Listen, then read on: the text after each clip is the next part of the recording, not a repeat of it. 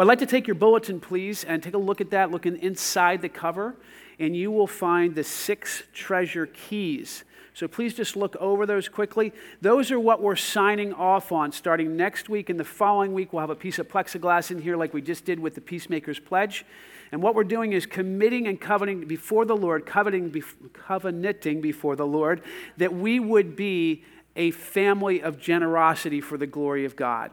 So we want you to be looking over those. We've spent time in the last 4 or 5 weeks now going over 5 of those. And today I have the honor of leading us in key number 6. Would you be kind enough to read this out loud with me? And that way you'll encourage my weary stance. Let's read together. God prospers us to raise our standard of giving, not necessarily our standard of living. So question, how many of you have more stuff than you need? How many of you have more money than you need? Fewer hands.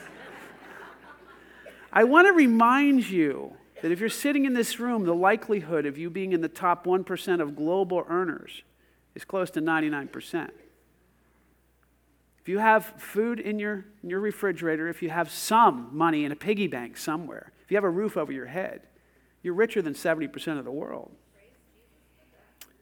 So the Lord says that we're supposed to do some things with our surplus. I want you to listen to these words from 2 Corinthians 9. Now he who supplies seed to the sower and bread for food will also supply and increase your store of seed. He will enlarge the harvest of your righteousness. You will be enriched in every way. Sounds pretty good, doesn't it? You'll be enriched in every way, listen, so that you can be generous on every occasion. You see, when God increases things to you, the reason why he's doing that is so that you can be more generous in the way that you give. Now listen, for a purpose. And through us, your generosity will result in thanksgiving to God. You see, the more that you receive from God, the more you have opportunity to be generous with that. And the more then that you actually enter into the joy of the Lord, because you cannot outgive God. Can you say that with me? I cannot outgive God. You are most like God when you are giving, because God is the giver of life and light and peace and joy and hope. And he is the one who actually ministers to the needs, the deepest needs of our soul.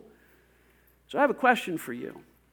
When you get more money than you need or more stuff than you need, is it really a blessing or is it a testing?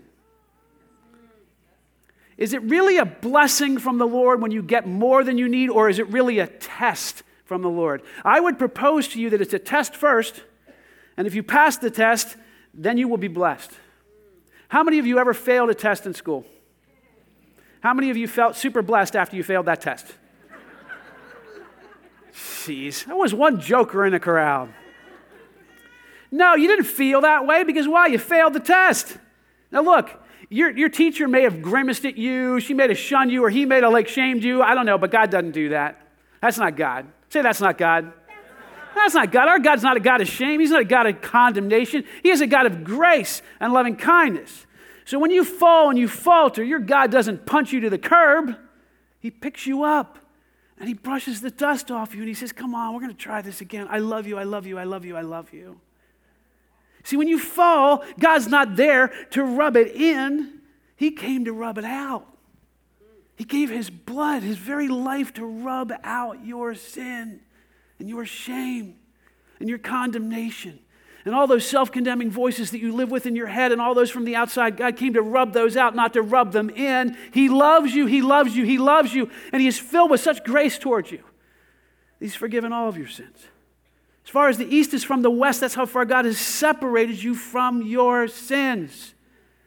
But I got to be honest with you in this. I don't think there's one of us in this room that hasn't failed this test at some point in time. Because we live in one of the most materialistic cultures on the face of the planet.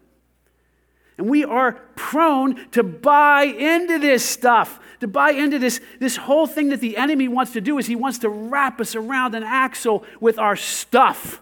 Last week I quoted you statistics that many of us cannot believe, that the average household has 300,000 items. You know the average household is 3 times larger than it was 50 years ago? And now we have more mini storage than ever before because we can't even fit our stuff in our triple the size house. That's something you can laugh over, and it's also something you should cry over. That should cut us to the heart. Why? Because our stuff has us. Listen, you don't have to have money in order for money to have you. There are plenty of people who don't have money, but money still has them because it's their focal point. So look, I want you to understand something again. It's a blessing or a testing, and God says, look, I want you to pass the test. I want you to trust me in this, that I'm going to grow you up and deliver you from your self-made prison. Materialism is a religion. And again, I want to say to you that I believe consumerism and materialism are the fastest growing religion in our culture. Every religion has doctrines. And the doctrines of this one is you get more stuff, you're going to be happier. If you get that, you're going to feel this. See, stuff and the way that it's marketed to us. I saw a Subaru commercial the other day. You know what happened after I watched that commercial? I wanted to buy a Subaru. Why? Because I wanted to feel that free. I wanted to drive that car. And you know what? That car is going to need to have oil change. That car is going to break down. That car is going to cause me more pain than you could ever ask or imagine. I don't even want that stinking car. But when I watched that commercial, you know what it offered me? Transcendence. It offered me this lie that somehow if I get in that car, I'm going to transcend what my current position is. That car is going to deliver me according to Subaru. And guess what? The only person that can deliver me is Jesus Christ. And my call is to give everything to him in light of what he's done for me. So materialism is a religion, and it is incompatible with following Christ. It's like oil and water. It does not mix. Listen to these words from Matthew 6. Do not store up for yourselves treasures on earth where moths and vermin destroy or where thieves break in and steal, but store up for yourselves treasures in heaven where moths and vermin do not destroy and where thieves do not break in and steal. Listen, for where your treasure is, there your heart will be also. That's one of our keys. The eye is the lamp of the body, and if the eyes are healthy, your whole body will be filled with life. Praise the Lord. But if your eyes are unhealthy, the whole body will be filled with darkness. If then the light within you is darkness, how great is that darkness? No one can serve 2 masters. No one. Either you will hate the one and love the other, or you'll be devoted to the one and despise the other. You cannot serve both God and money. Period. Notice what Jesus is doing here. He's personifying money. He's calling money a master, and he's calling God a master. He says you can't serve them both at the same time. In the New King James Version, it doesn't say the word money, it says the word mammon. Mammon is the literal translation of the Greek word, which is the name of the pagan god of wealth. You cannot serve both God and wealth. You have to choose, Jesus said. He's not talking about God versus a thing. He's talking about the one true God versus another God, little g God. Now, very surprising to most of us, this is a total binary. He says either you'll love one and hate the other, or be devoted to one and despise the other. My question for you this morning is, which one do you despise? Which one are you devoted to? Which one do you love? Which one do you hate? Most of us would say, well, can't it be like I do a 70-30 split? Like, God, I love you 70%, but let me still keep my stuff. He says, no. No, your heart's in the wrong place when you even ask that question. It's not your stuff to begin with, it's my stuff. And I gave everything for you, and in light of what I've done it for you, I want you to give everything back to me. C.S. Lewis said this. He said, most of us think that God wants to come into our lives and just cut a branch off here and there. Just, trim it up, prune it up a little bit, and let us keep the things that we think earnest enough, but let's just, trim it up. And he says, no, God comes and says, I want the whole tree down. I don't want you holding on to the things of this world. Do you know why he doesn't want you holding on to them? Because he loves you. And he wants to see you free. I'm not talking just a little bit free. I'm talking radically free. So God comes in and he says, look, get this materialistic monster called mammon out of your life because it has no place in my temple. You are the temple of God. We are the temple of God. In the Old Testament, there was a competing god with the one true God, and his name was Baal. Now, if you know much about Baal, he was the god that other people wanted to follow at the same time they followed the one true God. Listen to Elijah speak in 1 Kings 18. Elijah went before the people and he said, "How long will you waver between two opinions?" Can you say those words with me? How long will you waver between two opinions? If the Lord is God, follow him. But if Baal is God, then follow him. But as for me and my house, we will serve the Lord. He didn't say that there. That was Joshua. I just wanted to bring that up. The Old Testament writers could have said something like this. They could have said, you cannot serve two masters. Either you will hate the one and love the other, or despise the one and be devoted to the other. You cannot serve both God and Baal. Yet the people continued to try to serve both. Now, Baal eventually faded, but people figured out he wasn't real. That's why. But in the practice of attempting to worship two gods, that's persisted in our culture. That's persisted in the people of God. And can I tell you, Mammon took Baal's place as the most important rival to the one true God. Still true today. Can I tell you that money and materialism is not one of the false gods that vie for our worship? It is by far and away the one true God's most fierce competitor in this culture. Do you know why? Anybody believe our government's a mess? Okay, so everybody agrees. Do you know why? Well, the short answer is the evil one. The short answer is the absence of God. But can I tell you what the evil one has done? He has planted greed in the hearts of so many of our political figures. Now, I'm not casting a wide net. I'm just telling you, what's at the heart of our absolute governmental mess is the word greed. And greed destroys people. We're like, really? Greed's at the root of that? Oh my gosh. You know, corporations, what they say. They say if they have an agenda to actually try and push, they can choose between actually spending the money to push the agenda, or they can do the cheaper alternative, which is to buy a politician. Now, I'm not telling you that every politician in Washington is for sale. I actually know some that have said, it's one of the hardest things for me to do is hold on to my relationship with God and integrity serving in this body. But can I tell you they're swimming against stream? That's what we're called to do. You see, greed has a way of creeping into our hearts, and greed is one of the 7 deadly sins.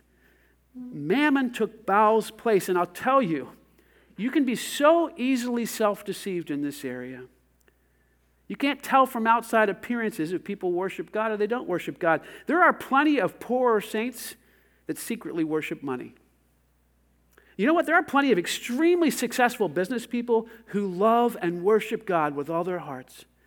You can't tell this from looking at the outside, but you can looking on the inside. So let me ask you some questions. I'm going to give you a little self-diagnostic test. You know when you're worshiping something when you think about that something the most often.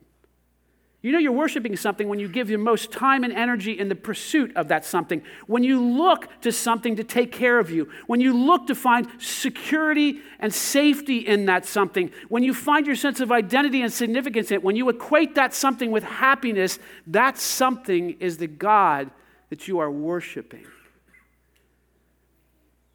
We could spend a lot of time talking about this. In Luke 12:15, a man comes to Jesus and he says, "Teacher, tell my brother to divide our parents' estate with me." Now, I don't know what he's doing here, but I have a feeling there's a little family friction, don't you think? And that family friction is over money, don't you think? Do you know that money is like one of the number one contributing, or the love of money, I should say, the number one contributing factors to divorce in our culture?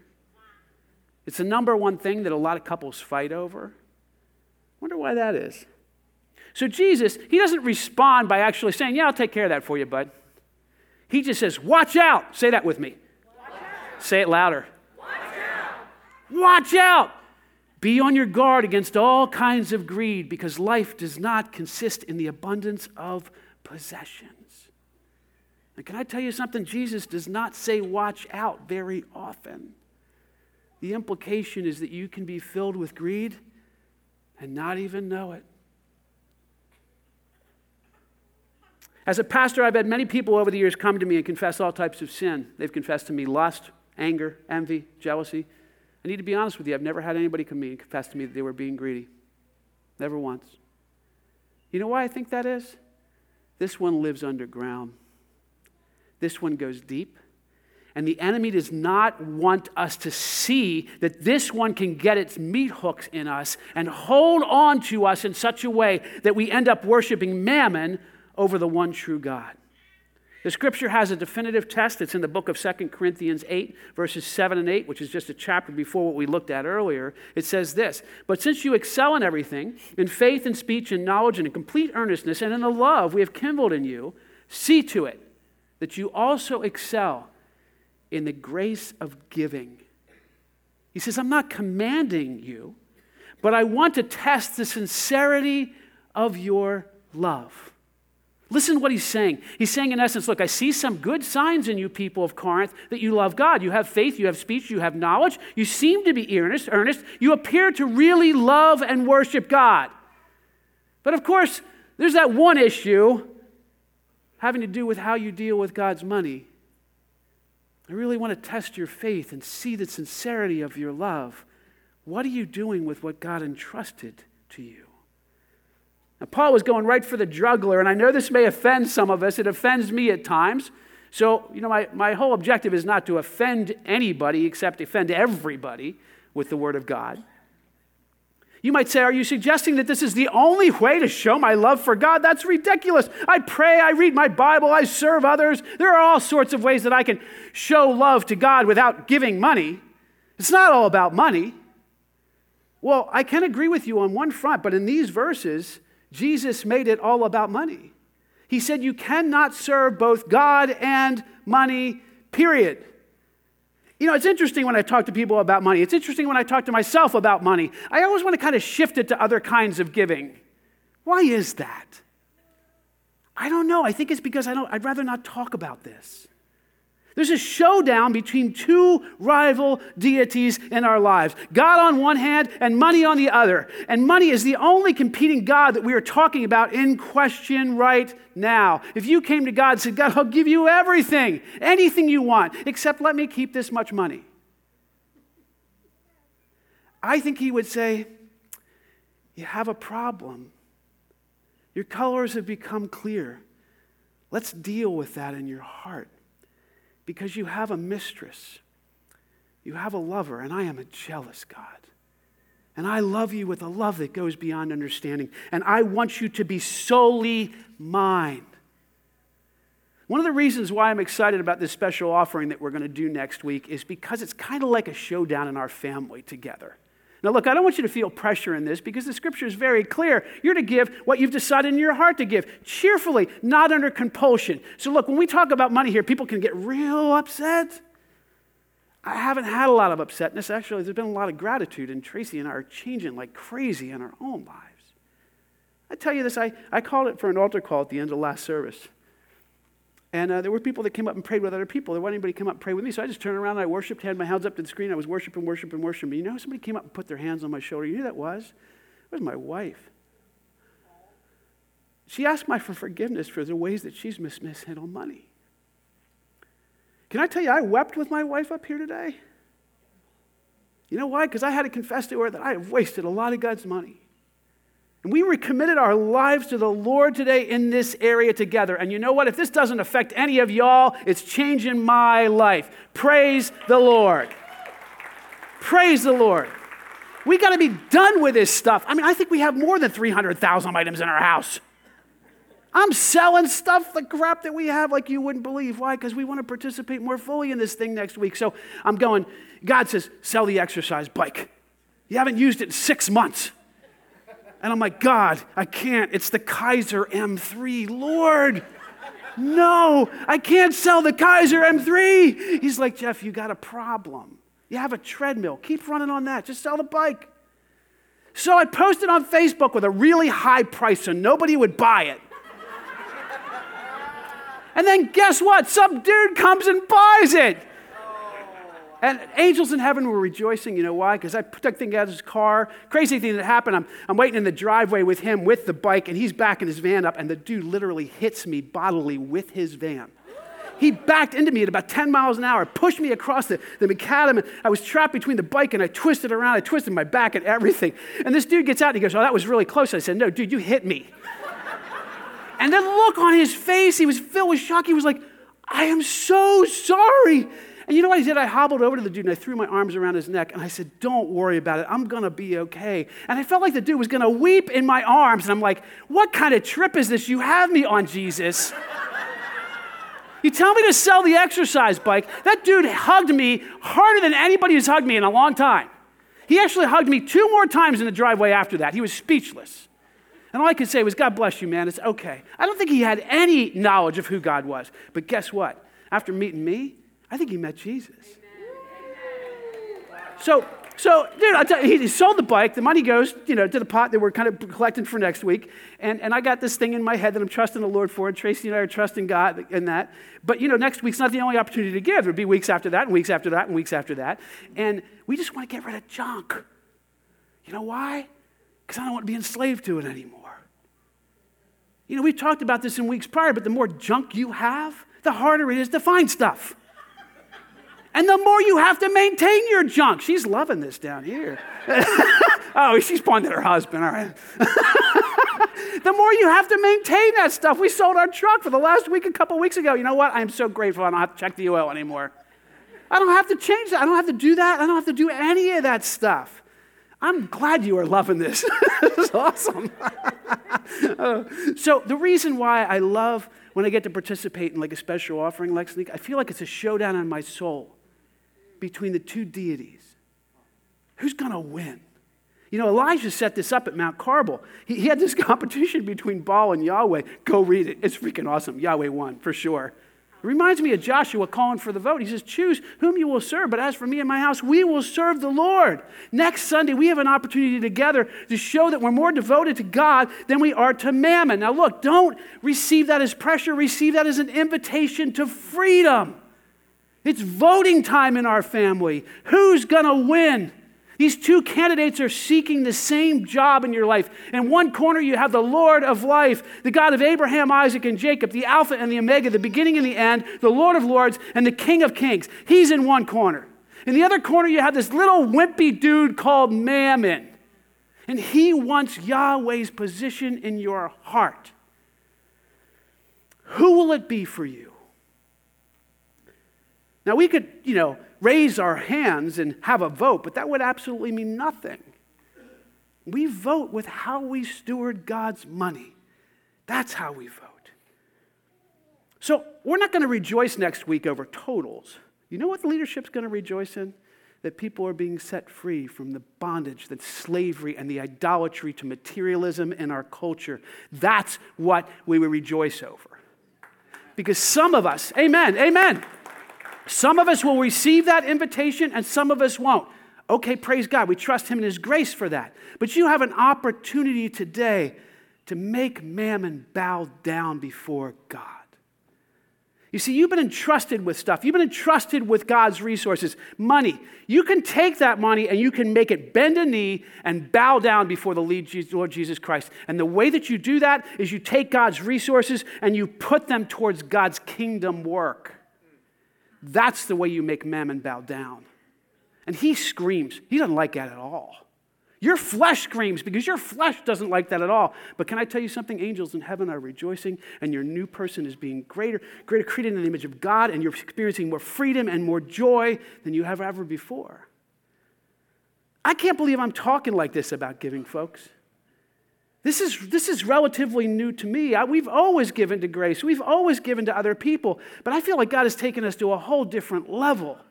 And I'm just so grateful. Look, some of us, we think that we're going to go closer to Jesus because we just do a lot of stuff. And so the number one reason why people aren't experiencing a deeper relationship with God is because you already have another God in your life. I want to say that again. A reason why a lot of people aren't experiencing a deeper relationship with God is because they already have another God in their lives. And they pray and they read their Bible studies and they do all this kind of stuff. And they say, I'm just going to try this, I'm going to try this, I'm going to try this. And you know what? Until that issue of another God is dealt with, you may not experience a lot of growth. Let me give you an illustration. Say that you have a married friend who has an ongoing adulterous affair with someone. He might say to you, I'd really like to get closer to my wife. I'd like to strengthen my marriage. What can I do? Maybe we should go on more dates. Maybe we should spend more time together. Maybe I should try and talk to her more. And if you have any sense at all, you would respond by saying, dude, you should start by ending the affair that you're having. Don't you think? Don't you think it would be wise to say to him, you could go on more dates, but as long as you're committing adultery, you're not going to get closer to her. He'd say, well, what? I mean, the affair? No, you don't understand. That's unrelated. That's completely separate. I'm talking about my wife, not my mistress. I want to get closer to my wife. What does the affair have to do with any of that? And do you know that's the way that many of us approach God? We have a mistress on the side. And yet we go, well, they're kind of unrelated. No, they're not. And then we say things like, I want to get closer to God. I'm going to try a few things. I'll pray more. I'll join a Bible study. I'll read the Bible. I'll go to church more often. And if we're honest, the best thing we can hear from God is stop wasting your time with energy expended in these areas because your heart already belongs to someone else. Get your heart right before me. Devote yourself to me. Let this be said about us, that we are devoted to the one true God, and that we do not bow down before any wimpy god called Mammon. That we put them in their proper perspectives, and that we take this lesser God entrusted to us, and we force him to bow down and serve the Lord Jesus Christ. That is the proper ordering. We have the opportunity for that today, tomorrow, next week's together in our time. We have the opportunity to do that every day. I had a conversation with a gal, and I'm going to stop here in a second, that just walked out of here after the first service, and she said, I got a problem with clothes. I won't ask for a raise of hands. Enough said. She said, I got a problem with clothes. And she said, I buy clothes way too much. You know what the Lord's told me to do? Not to buy another piece of clothing for the whole next year. And every time I see something I like, I'm going to take the money and I'm going to put it in an envelope. And every month I'm going to give that money to the purposes of the kingdom of God. Praise the Lord. And she was jumping up and down with excitement. She was so excited, and I'm jumping up and down with her. We must have looked like two kids in a candy store. Why? Because she was being set free. Amen. Praise the Lord. So I want to ask you today, as you prepare our hearts now for this presentation that I really believe God's going to use in a powerful way in your life, who do you want to serve? Lord Jesus Christ, we come before you now and we acknowledge that we are divided people. We confess to you our sinfulness of idolatry, especially when it comes to materialism and wealth. And Lord, we thank you that your mercies are new every morning. Thank you that your acceptance of us is not based on our sin, but it's based on your righteousness, and that you've given us your righteousness through the blood of Jesus Christ. Thank you, Lord, for loving us that much. Help us to love you in return by giving everything back to you, because frankly, you are the only one who is worth serving. We thank you, Jesus, and we pray this all in your precious name. And all God's people said, Amen. Please give a warm welcome to Piercing Word, please.